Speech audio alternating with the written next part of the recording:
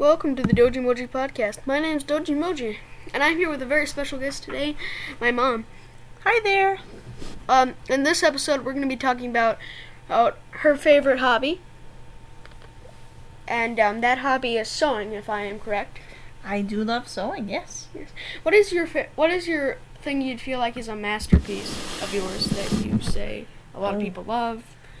I know a lot of people really liked the My Little Pony Boba Fett crossover doll that I made for you. Yes. As it is very cool, and I'll leave a picture. Do you know that just his head took over 80 hours of machine embroidery? No, I did not. Yeah, that was...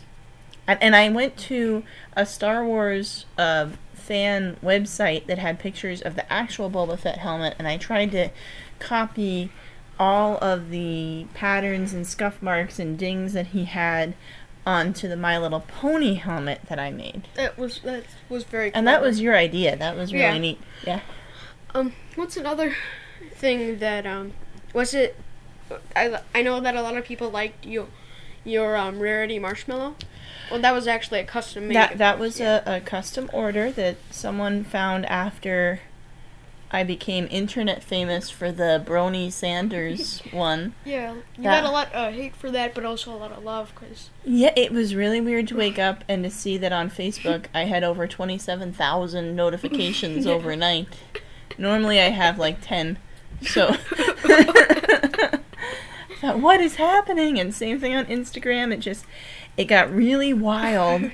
And then ultimately I donated one of them to the Bernie Sanders campaign, and they used it as a prize for people that were doing phone banking to try to get more people out there to vote. Yeah, that was really interesting. Yeah, it was, and we still have one. You have one in your bedroom. Yeah. Was that all you like to talk about? Well, do you have any other questions? No, I think that answered it pretty much. Alrighty, well, thank you for having me on your show. Thank you for joining us today. This is the Doji Moji podcast, signing off.